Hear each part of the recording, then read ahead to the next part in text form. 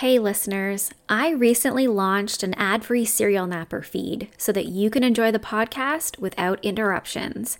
Elevate your Serial Napper listening experience by joining my Patreon community and get yourself an ad-free feed on Spotify. For just $2 a month, you can become a member today and unlock ad-free episodes while still supporting the podcast. It's super easy. Just visit Serial Napper on your Spotify app and click the button at the top that says Exclusive Episodes for Subscribers. Don't use Spotify for your listening? No problem. Just visit patreon.com/serialnapper to get your episodes ad-free and enjoy uninterrupted storytelling while you get your naps in. Mother's Day is almost here. Have you found that truly special sentimental gift for your mom yet? Don't worry, I got you. MyLifeInABook.com is a unique service that turns your mom's life stories into a beautiful book. Here's how it works. Every week, MyLifeInABook.com will send her a question via email. These can be pre-written questions about her life or any custom questions that you want to ask. And then she can either type her response or use their voice-to-text feature, and MyLifeInABook.com compiles all of her responses into a beautiful keepsake book. Imagine discovering stories about her youth, adventures, and the challenges that she overcame. This book becomes a legacy, something you and your children can treasure forever. Your mom has given you a lifetime of stories. This is your chance to give her a way to share them. I loved this idea so much that I've started my own My Life in a Book for my children to have. The thought of my son and daughter being able to learn about my life story as they grow into their own adulthood is truly special. It's been an enjoyable journey of self-reflection for me too, with questions like, which one event made the greatest impact on your life? It's brought back memories I didn't even know I had. I love it, and I know your mother will too. Check out MyLifeInABook.com and use code SerialNapper at checkout for 10% off. Create an unforgettable gift for your mom this Mother's Day. That's MyLifeInABook.com and use code SerialNapper for 10% off today.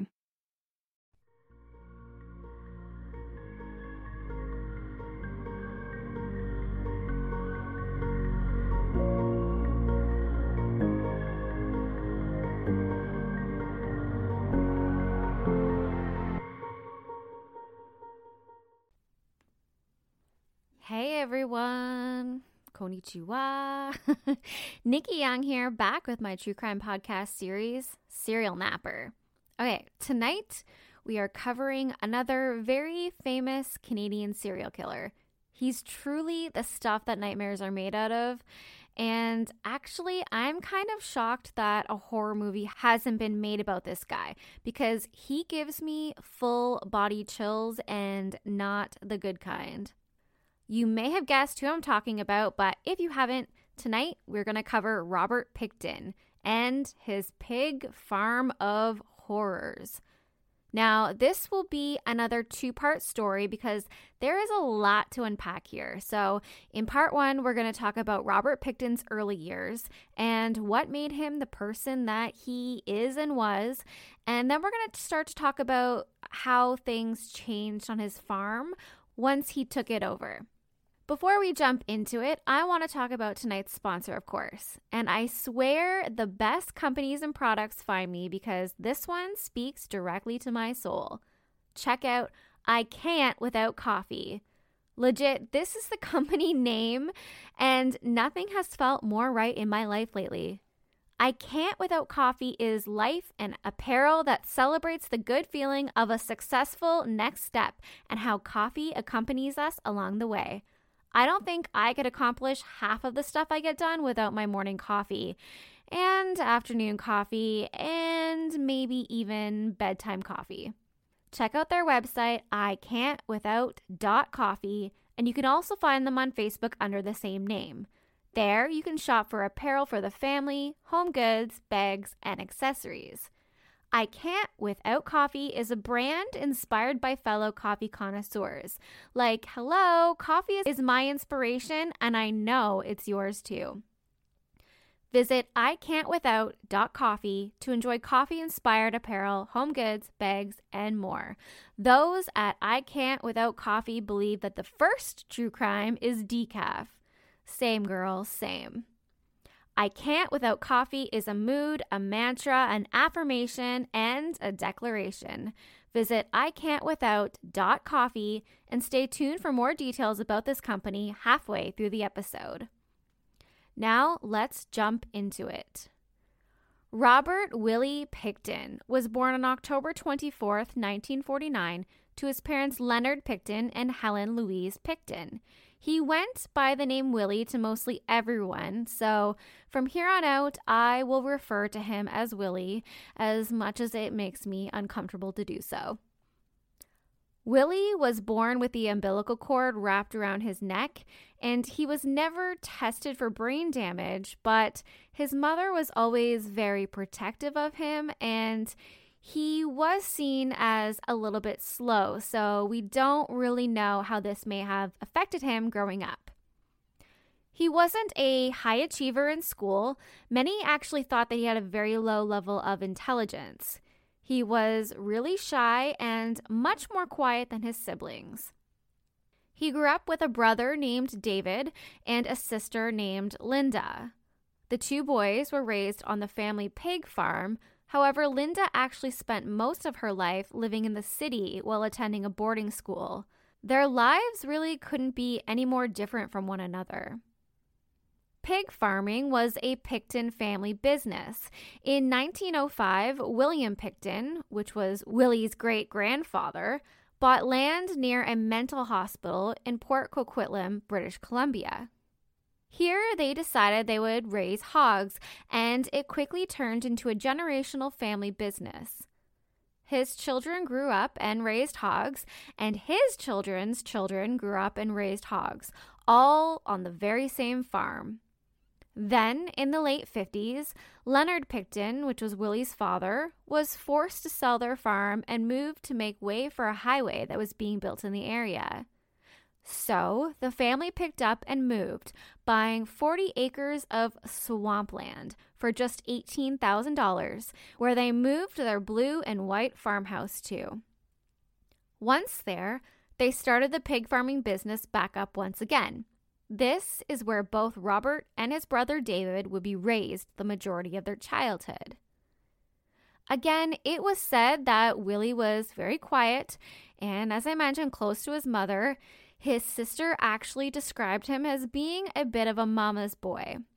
Now, speaking of Louise, she was kind of a workaholic when it came to the farm. She'd supervise the kids, expecting them to put in long hours, slopping pigs, and looking after other animals, even on school days. At one point during his boyhood, it's said that whenever Willie wanted to hide from someone, he would crawl into the gutted carcass of large hogs. Obviously, he didn't have a whole lot of friends. In school, he was actually in a special class for children which require more assistance in school, and he did end up dropping out of school altogether when he was 15 years old. His personal hygiene was lacking, both while in school and afterwards. Even after he grew up, he stank of manure, dead animals, and dirt, and his clothes were never clean. This was in part because he actually had a fear of showers, which he claimed was because his mother had always insisted he take baths. I have no idea how that's all connected, but this is what he said. Now, you know, I always like to talk about nature versus nurture because Willie was going to grow up to be an absolute monster. But learning about his younger years and his upbringing, it kind of makes you wonder to yourself how things may have been different if his environment was different. Here's one example of what I mean. When Willie was 12 years old, he kept a young calf as a pet on his family's farm, and he really loved this special friend. He went on to say, "I wanted to sleep with it at night. I played with the calf and everything else." He had wanted to keep that calf for the rest of his life as like a lifetime buddy. 2 weeks after he got the calf, Willie came home from school and couldn't find his new friend. So he walked around the house, he looked everywhere and asked his family, "Where's my calf?" He was horrified when they suggested that he look in the barn. He had actually told his calf previously to stay away from the barn because not so nice things happened there. When Willie finally summoned up the courage to go look in the barn, he found his pet calf upside down, cleaned out, and butchered. He was so distraught, he couldn't speak to his family for 4 days, and he angrily refused their offer to buy another one with the money they got for the meat. He absolutely refused, saying the only calf he wanted was that one, the one that got butchered. Willie would later say that this event in particular changed his thinking for the rest of his life. He said, "I finally realized that we're not here forever. We're here for the time we're here for." Willie's father would die in 1978, and his mother followed him to the grave in 1979. The brothers, then in their late 20s, inherited the pig farm with their sister. Now remember, the farmland was purchased for only $18,000 in 1963. Well, in 1994, the farm was actually valued at $7.2 million. In the fall of 1994, the brothers sold a part of their farm for $1.7 million to Eternal Holdings, which was a townhouse development company.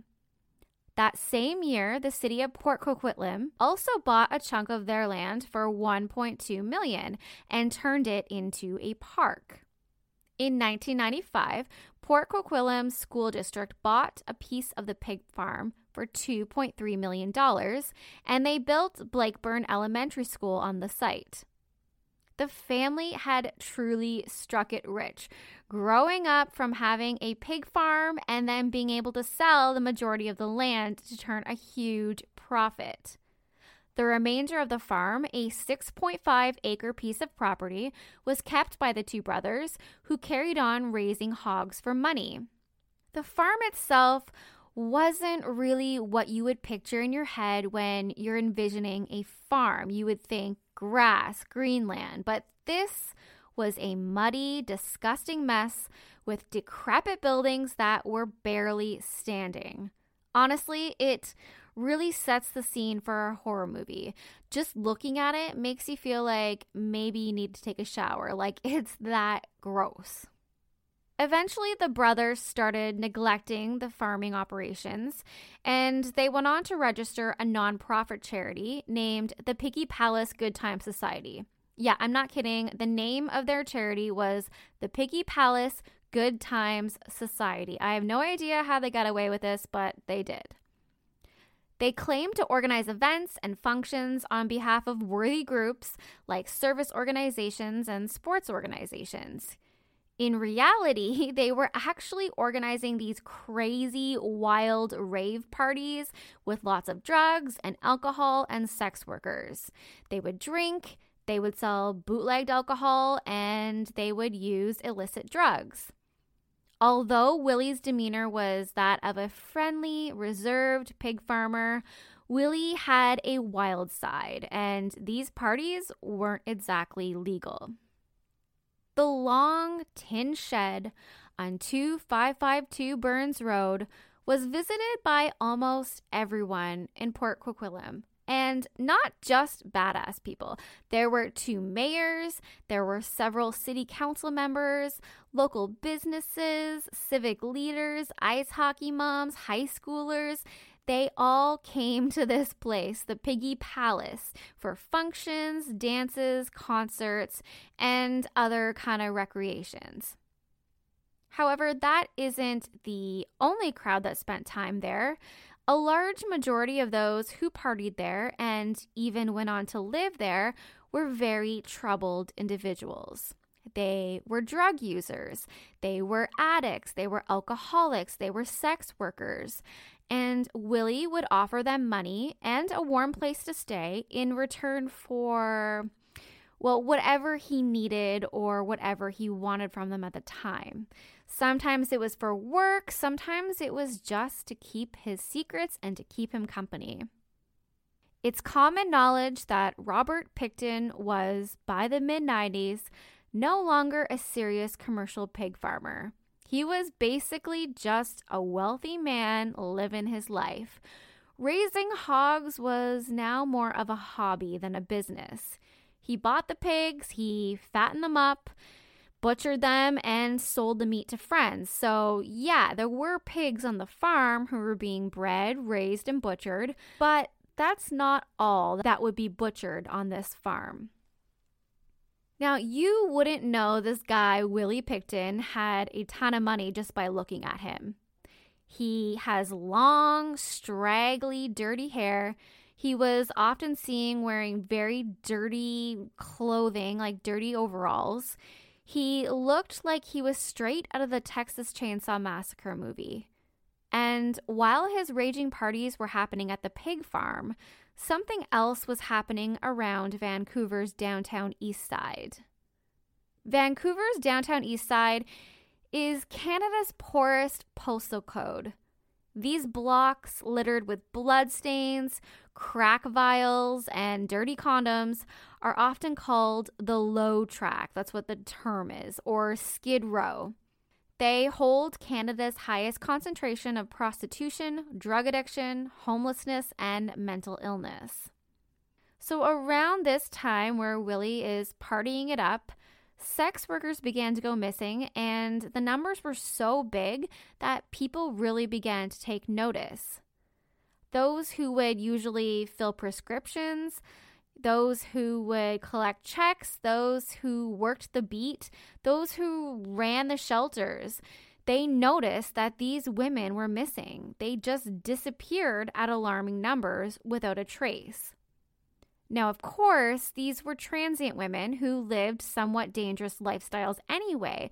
So at first, police didn't really notice a connection or a trend. They thought they had simply upped and moved on to another place. But those who really noticed the numbers pushed on, trying to sound the alarms. This wasn't typical. This wasn't normal. These weren't just women who were up and leaving. These women were disappearing in unusual circumstances. Patricia Gay Perkins was the first to disappear in 1978, but she wasn't reported missing until 1996. That's how difficult it was to keep track of these women.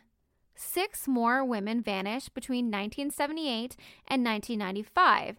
Then the pace picked up in 1995 with 3 new disappearances. 3 more in 1996, 6 in 1998, and 8 more in 1997. 2 more were reported missing in 1999. The victims range in age from 19 years old to 46. Most are described on missing persons posters as known drug users and prostitutes frequenting Vancouver's ravished downtown east side. That was at least 29 sex workers who simply vanished in a very short period of time. The missing women reportedly sold sex to feed their intravenous cocaine and heroin habits. Some had HIV, hepatitis, or both. They all left behind their belongings, their bank accounts, children in foster care, and welfare checks. These are women who desperately needed these things to live, especially their welfare checks. So for them to not pick them up meant that something was really wrong. The issue of the missing women was brought to national prominence in March of 1999 when Jamie Lee Hamilton, a transsexual and former prostitute who was now the director of a drop-in center for sex trade workers, called a news conference to bring the disappearances to public attention. At first, friends and relatives of the missing kind of blamed police and authorities for ignoring the situation. Some families were just disenchanted by the police investigation, and they hired their own private detectives to look into it. But the overall big problem here is that while these women seem to have disappeared, there was nothing to suggest that anything necessarily bad had happened to them, meaning there were no bodies. There wasn't really anything to investigate. This kind of broke my heart reading this, just because they didn't have a body to investigate. They couldn't direct any more resources into investigating what the hell happened to these women. There were murmurs around the city that there could be a serial killer lurking and targeting women in the sex trade, but there was nothing that could be done legally.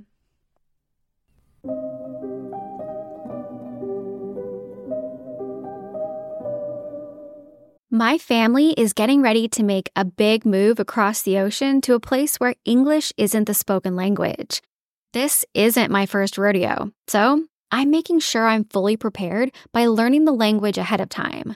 Sure, I know I can use an app once I get there, but you'd be shocked by how much gets lost in translation. I want to talk like a local, which is why I'm excited to use Rosetta Stone, the most trusted language learning program available on desktop or as an app. Rosetta Stone truly immerses you in the language you want to learn and has been a trusted expert for 30 years with millions of users and 25 languages offered, including Spanish, French, Italian, German, and more. Rosetta Stone helps you to think in the language you're learning using an intuitive process that's designed for long-term retention. Their built-in True Accent feature gives you feedback on your pronunciation so that you're easily understood by native speakers. They have convenient desktop and app options, so you can learn on the go, and they offer a lifetime membership that includes all 25 languages at an incredible value. And now you can save even more with 50% off. Don't put off learning that language. There's no better time than right now to get started. For a very limited time, Serial Napper listeners can get Rosetta Stone's lifetime membership for 50% off. Visit rosettastone.com/today. That's 50% off unlimited access to 25 language courses for the rest of your life. Redeem your 50% off at rosettastone.com/today today. Sunnier, warmer days are almost here. Why not get a head start on looking and feeling your best this summer by trying something new like Factor's no prep, no mess meals that are ready to eat in just 2 minutes? Get a helping hand to meet your wellness goals with Factor's chef-crafted meals that include different nutritional options like Calorie Smart, Protein Plus, and Keto. Healthy meal planning has never looked so good with Factor's fresh, never frozen meals that are also dietitian approved. No matter how busy you are, Factor can help kickstart and maintain a new healthy routine by making it easy to enjoy nutritious meals on the go. Plus, you'll never get bored eating the same thing every day because they offer 35 different meals and more than 60 add-ons to choose from every week. We're talking restaurant-quality meals that feature premium ingredients like filet mignon, shrimp, and blackened salmon, because eating healthy doesn't have to be boring. Personally, I love not having to overthink what I'm going to eat every single day, because that's half the battle, and I don't have to bother with shopping, prepping, cooking, or cleaning up. But the best part is, these meals are delicious with ingredients you can trust. Crush your wellness goals this May. Head to factormeals.com/napper50 and use code napper50 to get 50% off your first box plus 20% off your next month. That's code napper50 at factormeals.com/napper50 to get 50% off your first box plus 20% off your next month while your subscription is active.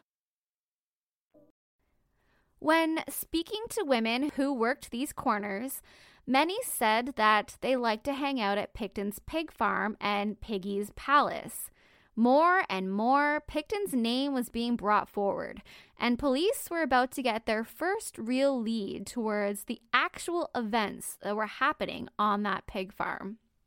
On March 23rd, 1997, sex worker Lindy Lynn Eistetter ran towards a couple in a car near the back roads of the pig farm.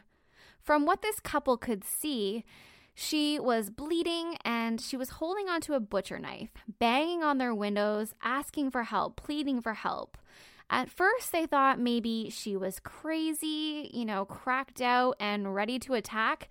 But then they noticed the handcuffs on her wrist and realized that Wendy was really in trouble. So they called an ambulance. At the hospital, Wendy laid out exactly what had happened to her. And according to her, Willie had handcuffed her during a, we'll say, sexual transaction, but she had escaped after suffering several lacerations from a knife. She told police she had disarmed him and was able to stab him with his own weapon before getting away. Oddly enough, Willie sought treatment at Eagle Ridge Hospital, which was the exact same hospital that Wendy was sitting in the emergency room at. He was charged by police with attempted murder, and he was released on a $2,000 bond, which, of course, he was very easily able to pay.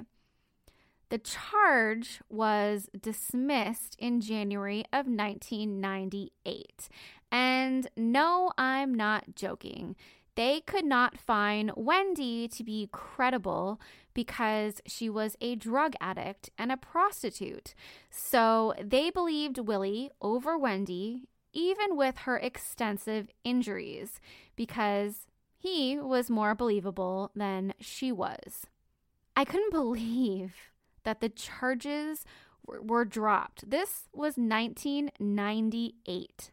So many events that hadn't happened yet could have been stopped if this one woman would have been believed. This was a huge mistake because it meant that Willie could continue on doing what he was doing on society's most vulnerable females on his pig farm, and while police had an eye on him, they had no proof of anything, not enough to actually search his property. And so the search for these missing women continued. After the stabbing, Bill Hiscock, a widowed recovering drug abuser and alcoholic who was now living and working on the farm, became suspicious about Willie. So he called in a tip.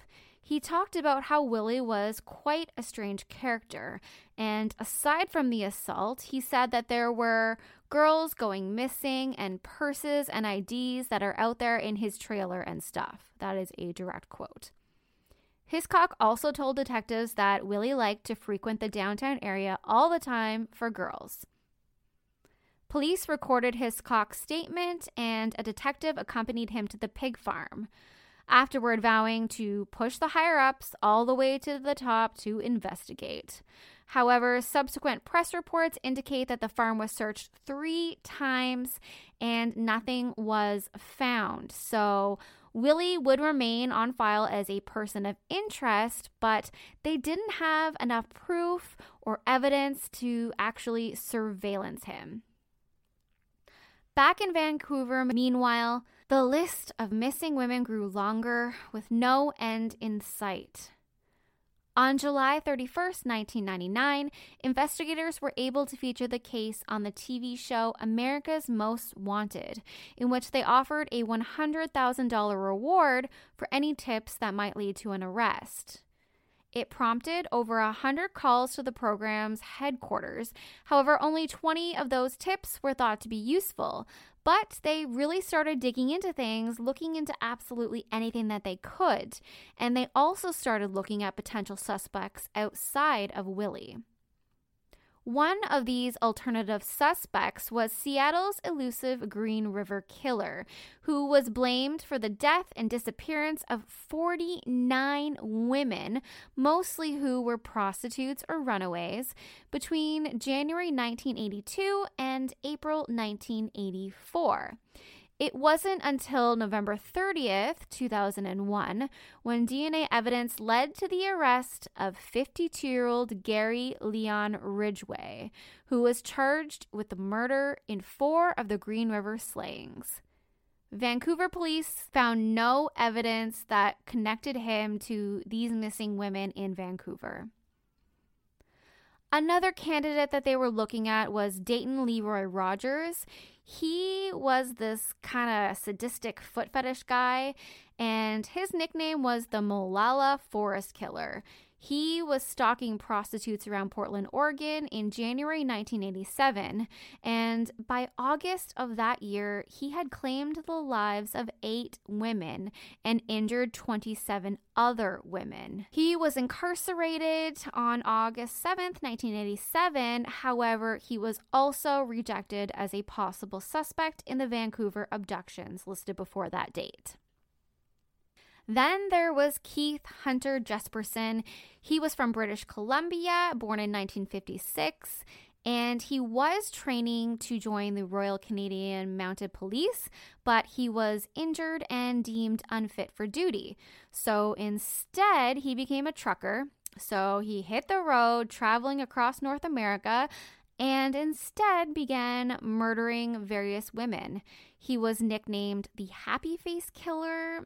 Cool, I guess, for the smiling cartoon signature that he put on letters that he would send to police. He was arrested in March of 1995. Upon his arrest, he claimed to have killed about 160 women, describing them as piles of garbage dumped on that roadside. So he obviously had a real hatred for women. However, unfortunately, again, no link could be found between him and the Vancouver victims. In September of 2001, Vancouver Police and RCMP formed a joint task force called Project Even-Handed, and it was basically to replace city police during this investigation because they really needed to focus just on these missing women. It was all happening very quickly, and there were just too many women missing to be ignored. By this time, 31 women had simply vanished in thin air. Around the same time, another source came forward with a very gruesome story. This story identified Pickton as a man who was killing and disposing of women. Basically, this guy called into the tip line, and the source said he had seen handcuffs in Pickton's bedroom and a special freezer in his barn from which he had been served strange meat, which he thought could have been human. Then this other crazy tip came in. It was a guy who said he heard this story from his friend, Lynn Ellingson. So according to this friend of Lynn, she saw something horrific that she would never forget. Lynn had gone with Willie to the downtown east side to help him pick up women, basically, to pick up a prostitute. They encountered one woman who seemed really nervous and reluctant to actually get into Willie's truck. And it's really sad because I wish she would have trusted her intuition. But when she saw Lynn, she asked Lynn if Lynn was going there too. And Lynn said, yeah, I'm going there too. So this woman felt it would be safe to go. And that often happens with women. If you see another woman is going, you feel a little bit safer. It's almost like this woman is kind of vetting this guy for you. This was a really big mistake on her part because later that evening, back at the slaughterhouse, there were drugs, alcohol, lots of fun to be had when Willie and this unknown and unnamed prostitute disappeared into a back room. Suddenly, things became very quiet, and after a little while of just hanging around, Lynn decided to get up and go look for them. As she walked around in a very drunken and drug-induced kind of state, so we can presume, she saw what she thought was a female body hanging from a meat hook. Willie was standing beside this body, cutting strips of flesh off of the legs. Later, Lynn would tell detectives that she hadn't realized that human fat was yellow, which was a very specific detail that gave her story a lot of credibility because not a lot of people know that human fat is indeed yellow. When she walked in and saw this, Willie pulled her inside and threatened her. He basically said, if you say anything, you're going to be right beside her. So when police heard this tip and called her in to confirm her story, she basically refused to testify against him and said that the entire statement was not true. She said she just made the whole thing up, and it's very clear that she was saying this because she was truly afraid of what might happen to her if she gave a statement against Willie. But things were about to heat up. And what was about to be discovered was so much more horrific than anyone could imagine.